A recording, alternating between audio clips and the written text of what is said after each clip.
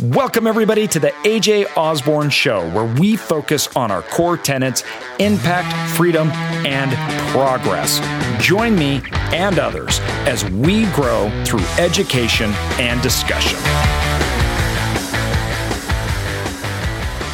Welcome, everybody, to the AJ Osborne Podcast. And today, I'm so excited to have a guest on. We got Chris here with me. We're going to talk. He's a financial advisor, so we should have some interesting discussions because I'm always interested to see the world of financial advisory. You know, I think there's a lot of people in a lot of different camps. So I love talking to financial advisors to see where in the world they line up with their viewpoint on finances. So with that, Chris, welcome. I appreciate you coming on. Hey, I appreciate you having me on, AJ. Now, we talked a little bit before. You're down the road in Utah, so I'm up here in Boise. And have you been a financial advisor or planner your entire career, or was that something you got into later? Yeah, I started the traditional mainstream financial advisor almost 20 years ago. Out here in Utah, I did that for 4 years. My intention actually was never to go into financial advising. I was actually going into business consulting in college. And I thought, if I go into business consulting, shouldn't I have real life business experience, not just some degree that says I can be a business consultant? So I dropped out of college with one class to go before I got my bachelor's and decided, okay, well, let's find something. Let's just take a 1-year sabbatical. Well, the first opportunity that came up was become a financial advisor, because little known to me, they take anybody with a heartbeat that can pass a test with at least 70%, right? Yes. So I was like, all right, cool, I'm going to do it. But, it was very commission only, entrepreneur. So, I really enjoyed having control of my own time, my own freedom. That was always my intention. And so when I did that, I actually dropped out of college, never went back. I did try to go back 5 years later, but when they said, hey, you need to take 1.5 years of courses to make up because you're now too old or whatever. Yeah. I was like, forget that. A sociology major with triple minor in Japanese ballroom dancing and psychology just won't cut it for me, Yeah. So I stayed on that path. Now, here's the thing is that I did that for 4 years. But after 4 years, about the end of 2005, going into 2006, I realized that financial advising is broken. It's a bunch of crap, really. It really is. This is where I became more the anti-financial advisor, right? Because the truth is, if you look at financial advisors, they're really like Mexican food. In fact, the funny thing is, I even remember one of the guys in our company saying, hey, financial products are like Mexican food. It's just repackaged differently. But now I look back, it's like it is, because it's all the same ingredients, right? It's meat, rice, beans, lettuce, tomatoes, salsa, whatever, right? Yep. A burrito, same ingredients. Tacos, same ingredients. Tostadas, same ingredients. It's all the same crap. It's just packaged differently. Yeah. And financial advisors are the same way. It's all pretty much insurance and investments, right? And the investments are very, very tiny limitations to just mutual funds. Yes. If you're lucky, maybe you can talk about stocks, but even then, it's like high risk, mediocre returning type of investments. Yeah. And so at the end of 2005, I remember there was a guy I trained to be a financial advisor that went and left to do real estate investing, right? And so I called him up thinking, hey, let's just see how he's doing. I bet you he's struggling for money. He'll want to come back working for me again. Man, I was totally wrong, because this guy, not only was he happy, but the guy was making money. He's like, Chris, man, I'll tell you, what's going on right now. It's awesome. My dad and I partnered up together. His dad was a professor at BYU. He's like, my dad's now double his income as a professor. I'm like, hold on. I know how much your dad makes, and it's not that much, at BYU. But I was like, okay, he makes almost 6 figures, and you're telling me he's already making that much a year with real estate investing after 4 months. He's like, yeah, it's awesome. I said, come on, that's too good to be true. Yes. I always hear people tell me, right? Well, we went this debate back and forth. And he finally stopped me. He said, Chris, how many of your clients are actually financially free where they don't worry about money?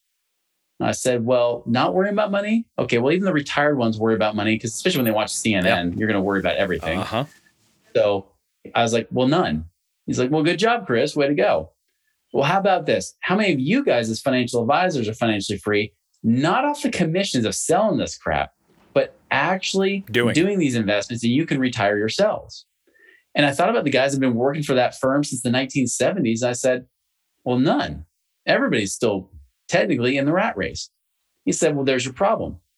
well, give me the answer. He's like, I'm not going to give you the answer. You just got done arguing with me that stocks are better and all that stuff. I'm like, you got me to admit that there's a weakness here. Yeah. Give me something.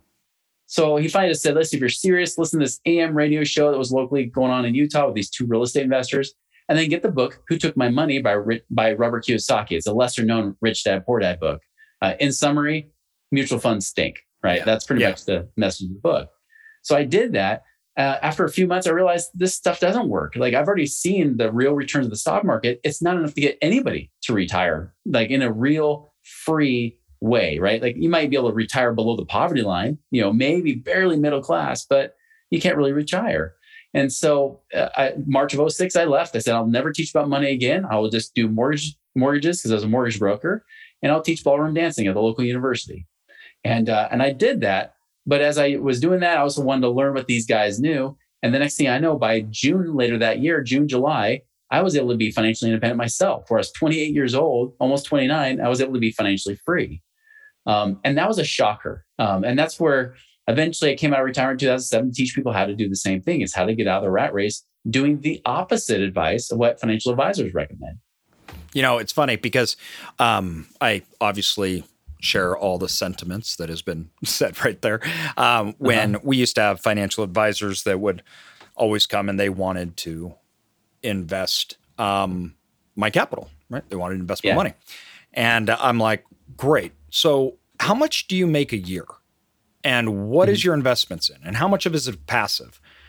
And they got really uncomfortable. And I'm like, well, you want to know how much I make a year? You want to know how much capital I have? So my question is, are you doing better? Yeah. Is this working? Right? I want to see the proof in the pudding. And there was never an answer. It was no. The answer is no. Right? We don't have any formula. I have a job, right? And I need your money to get paid a commission to basically just stay on par with the index funds. And that's it. And I'm like, this isn't financial planning.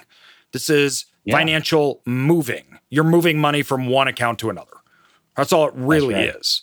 And I think in some cases, it makes sense. Like people that habitually spend money that need someone to be like, no, you just need to get X amount of money and put it into account and not touch it, right? I'm not saying that it's just, that's horrible. They're all, no. There is a part that's actually important, right? That, you got to do this. But that has nothing to do with financial freedom. I'd argue even financial stability. It doesn't have anything to do with financial planning because there's no options. And they can't sell you options either. They can't give you options, right?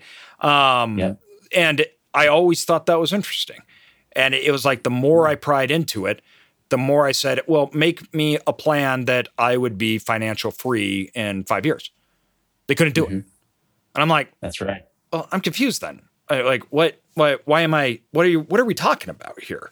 And the problem was they'd never done it and they'd never seen anything like it. So I just kept doing what I was doing, did it myself and worked much better.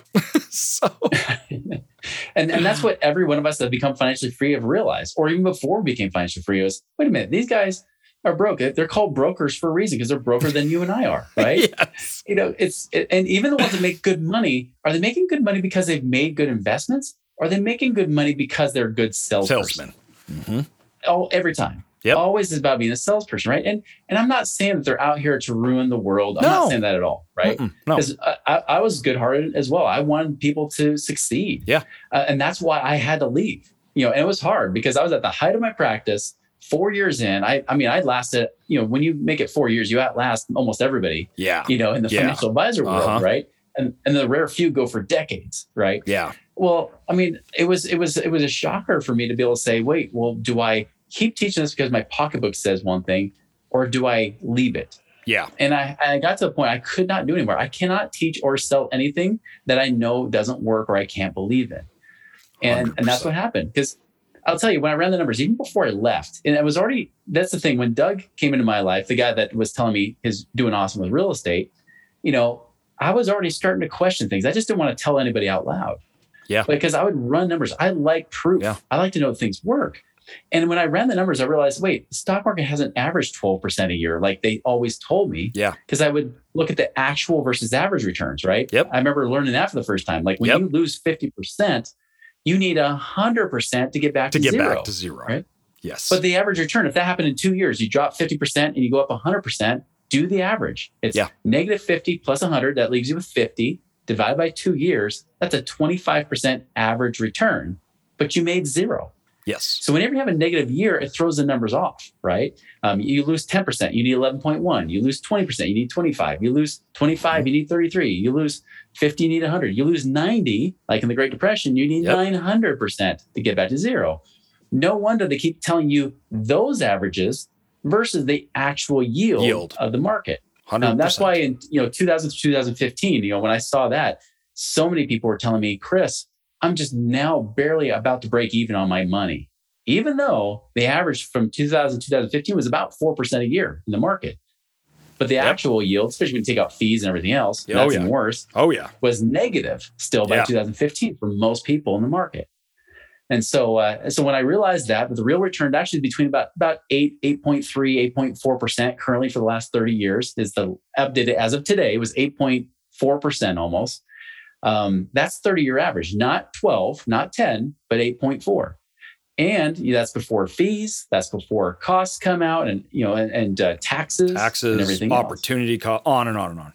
Yeah. Here's the worst part is if you have $1 million, right? Yeah. Now, they used to tell you the 4% rule. Now, there's still people out there teaching it, but that's an old rule, right? 4%. So whatever you have in your money, you can live on 4% a year and not supposed to run out of money. Yes. But even 15 years ago or more, when I was a financial advisor, we were questioning that rule of, is that a little too aggressive? Should it be 2 or 3%? Yeah. So let's just say it's 3%. You have $1 million, right? You are a millionaire. You live on 3%. That's $30,000 a year you're supposed to only pull out before taxes. Yeah. And how are we supposed to retire off that, right? Yeah. Now, that same $1 million, I know in real estate, passively, easily, we can do at least 80 to 100,000 a year. Absolutely. Easily. Right? Easily. I mean, it's so easy. And I realized, and that's what blew my mind in 2006 when it shifted everything for me was, this isn't about how much you grow your money. It's about what kind of income can you actually create? What kind of real, regular, stable income can you predictably have? Cash flow. I just had a guy yesterday I talked with. He was like, he has about a $2 to $3 million net worth, right? He's got literally like $3 million sitting in his different mutual funds and IRAs and such, right? Mm-hmm. And he goes to the financial advisor, and the financial advisor says, "You're good. You're 53 years old. You keep this up, and you'll be in good shape by your 60s." And now his goal is only to hit about $15,000 a month. I told him, I said, "Let's retire you this year." Yeah, exactly. Why are you still right there? now? Yeah, right now. Yeah, right you now. could do it and not even use all the money. You don't even need to use all the money, and you could do that. You could take $2 million, leave $1 million in the stock market. Go for it. Yeah. I told him that actually we could probably hit 200,000 to 300,000 by 2022 or 2023. It's up to you. You can keep working. You don't have to. And that's the key is work because you want to, not because you have to, right? 100%. And I think the whole stock market thing is, I look at it and I'm like, the stock market over the long term can protect you from inflation erosion, right? Mm-hmm. That's about it. Yeah. I'm like, stock market doesn't necessarily make you wealthy. It doesn't, none of that stuff. If you have thousands of dollars and you put it in the stock market, you're just hoping that you have thousands of dollars in equivalent value. When you take it out, you're not going to have $1 million. There's no real aspect unless you are actively trading and actively doing things that are more risky. You're trying to time markets. That's totally different. We're talking about a placeholder, right? And the stock market does not a lot for that. It's a horrible vehicle to actually produce that. And the associated compounding returns with the stock market are very risky in comparison to any other asset class. I mean, it's very risky when you get it. Now, lots of people make high returns. They're using options. They're leveraging their capital. They're doing all sorts of things like that. And they're making great money. But that is high risk. This is not cash flow based. This is, I'm trying to double, triple hit my capital, and I have to because I have to offset for my losses. And I mean, it's a beast. It is high risk. And I'll tell you, people just don't get it. They don't and even I've had people ask me what about stock trading, Chris? And Also the mid 2000s, right about the time I became financially independent, I was teaching people how to trade stocks and options. That was another thing I was doing. And I'll tell you, like, after being in that world and seeing the successful traders, at best, the best traders out there are making maybe 20% a year. That's it. Not hundreds of percent like many people will proclaim on Facebook, right? No, not at all. Consistently, year after year after year after year, 20, 25%. And even George Soros with he's a billionaire. He's one of the few people who've done it with markets. Warren Buffett's bought companies. He doesn't really count, in my opinion. Yeah, no, he doesn't. People think he just invested his money in the stock market. That's not how Warren Buffett works. He's a business, and he buys businesses, and he principally uses other businesses for leverage on their float. It's totally different through insurance. Totally different. That's right.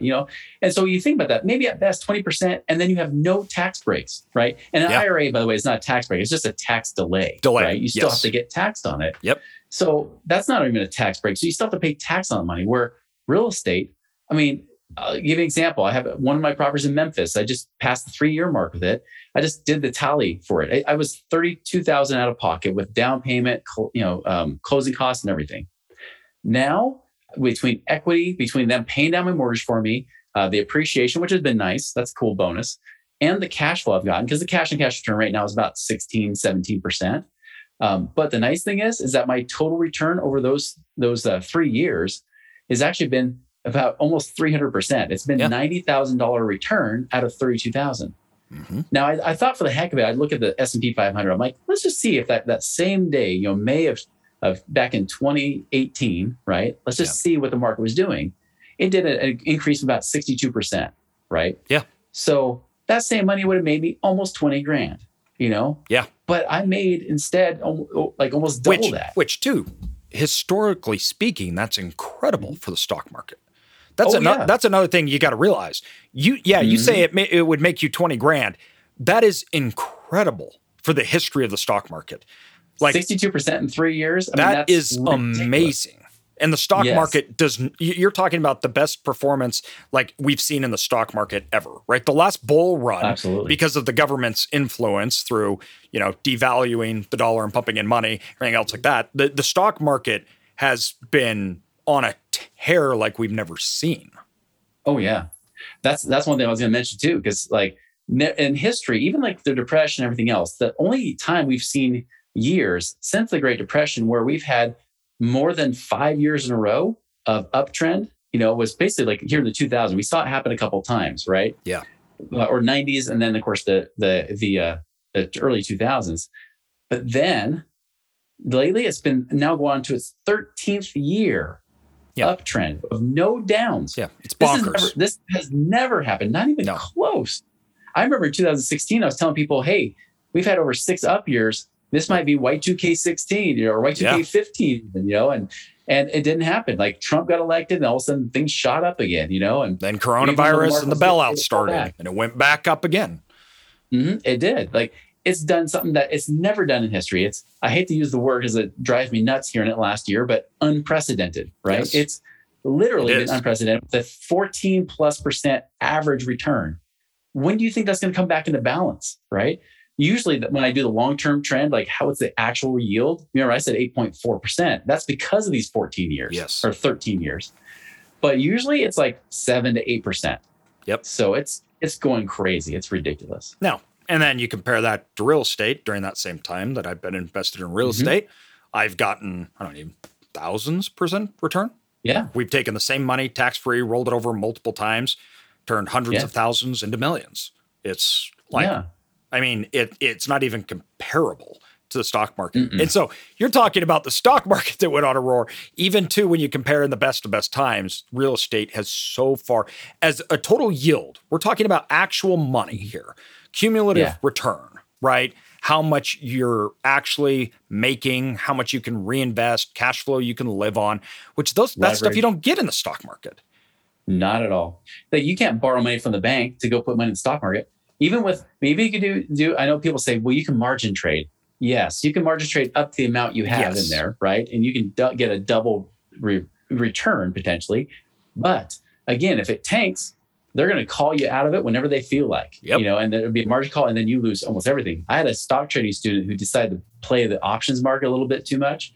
bought a stock, bought an option, thought it was for sure going to go up, went down.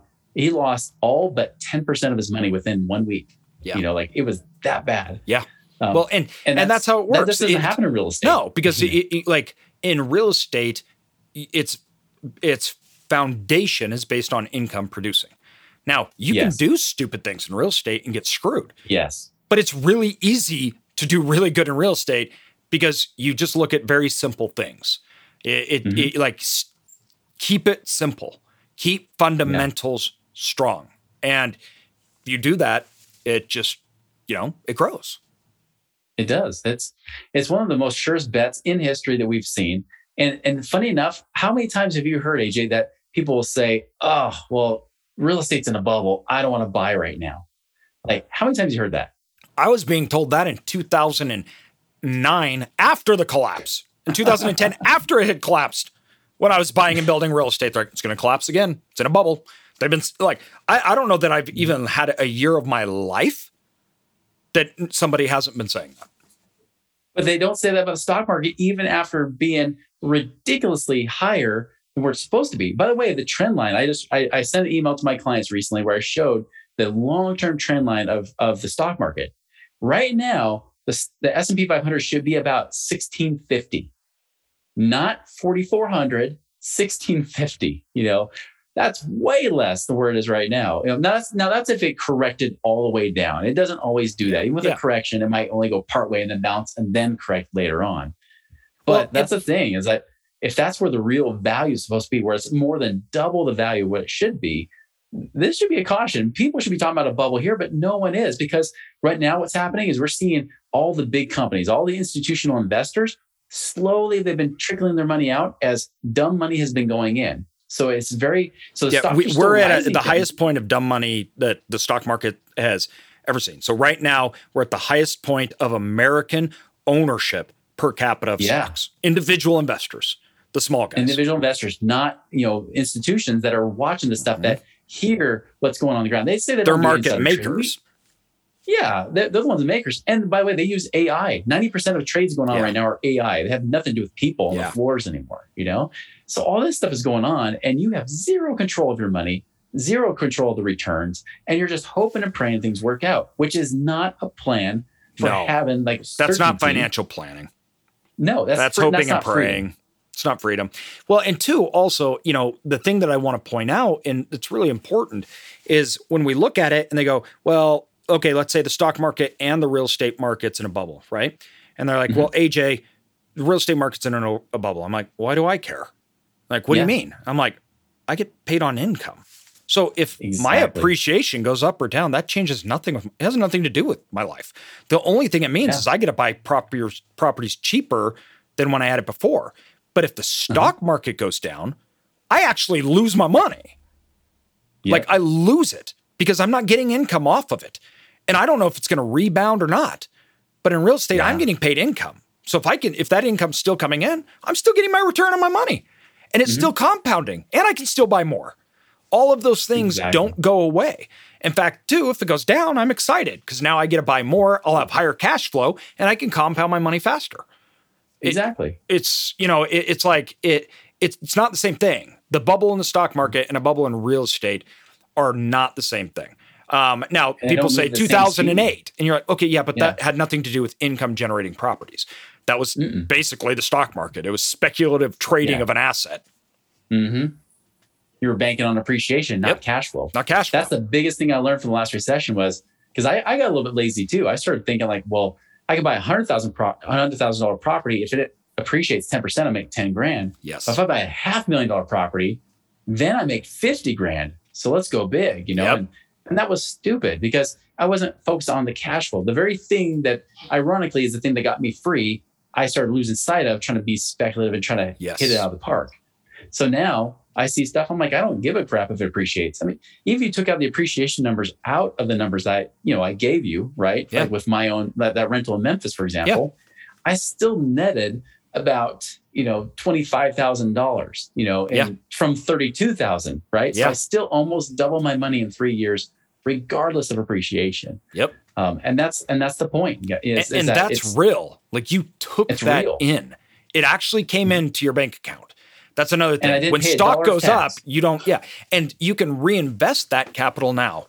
So you could literally have another house now, and you could just be That's right. with that money, and you could have doubled that income. And That's right. stocks don't provide you income to compound. In order to compound, I need to be allocating either dividends, right, where it's at a really, really low rate. Dividends don't pay you very much. Or I need to be selling and then reinvesting. And now you're dealing with timing. Now you're dealing with a whole lot of other stuff that is much more speculative by nature of something that you have zero control over. Yeah, and if that's not evidence enough for you, I mean, obviously, you guys aren't convinced at this point. Like, I don't know what will, but I mean, I have a client that actually teaches people how to trade options, right? Stock options. Why did he come to me? Because he said, Chris, I need passive income. Like, I hate the fact that I have to keep working at this day after day, even if it's just half hour to an hour or so that I'm playing the markets. I still have to keep doing it. Yeah. And the trick that you get stuck into, you just said it, right? That investors get stuck in when they're in the markets, like stock markets, is that you have to keep reinvesting. Yes. Because if you start to pull out cash flow, you lost the ability to grow your money. So as And then a result, you lose your don't pull returns. out any cash. Yeah. So you just keep your cash in there. You just keep investing it, and you stay broke driving a beater pickup truck. Like you're claiming you make millions, but you really don't. And that's why you see a lot of people that do make millions in the market are usually the ones selling the stock market, not actually the ones, actually making money in the markets, right? Yes. They have to make money somewhere else outside of the markets. You want something that's proven to work, that's creates freedom for people. And there's no other asset class other than, and even with a business I think is one of the best places you can invest money too. Yeah. But even then you can get caught in a rat race there. And in real estate, you can get caught in a rat race too. If you get caught in the business of real estate, where you're just always flipping in your transactional, but you have no passive income, you're stuck. Yes. But if you can create passive income, income that comes in all the time, whether you're worried about moratoriums or not, you still have more than enough coming in. You're free. Yeah. Like you have so many options. Time separation from income. That's what it's all about.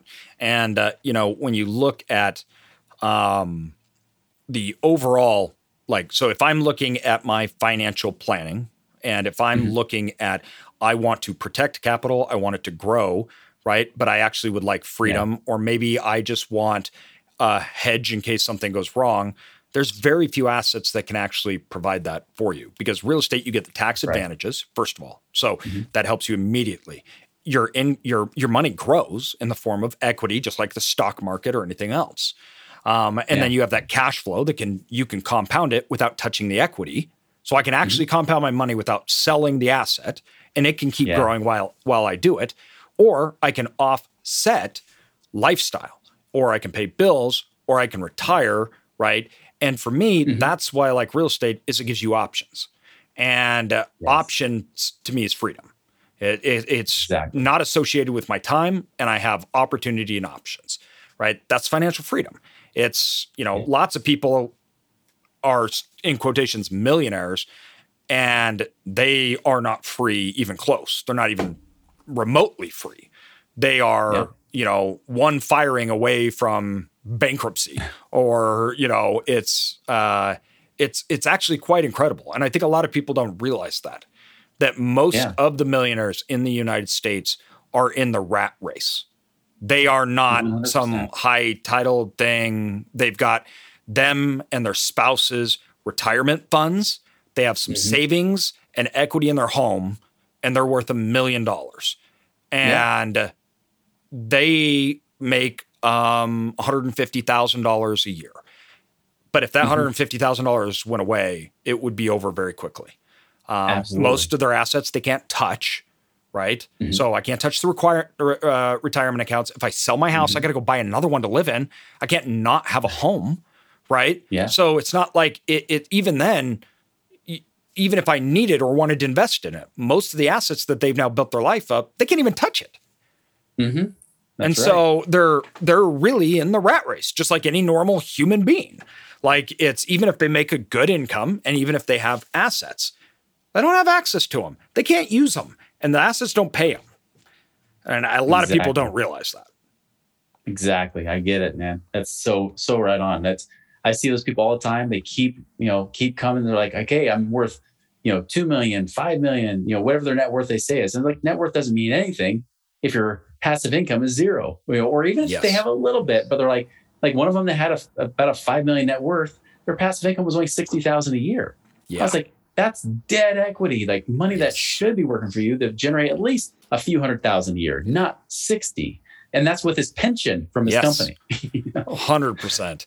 Man, I mean, literally, I could talk about this for hours, and I know you have to go. You're running. You have meetings. We had some problems with the links here. I'll get you back another time. But I want, we didn't even really get into what all you've got going on and what you're doing and everything. So why don't you tell everybody where they can find you? Like, where should people go to learn more about your strategy, your mindset, what you're thinking?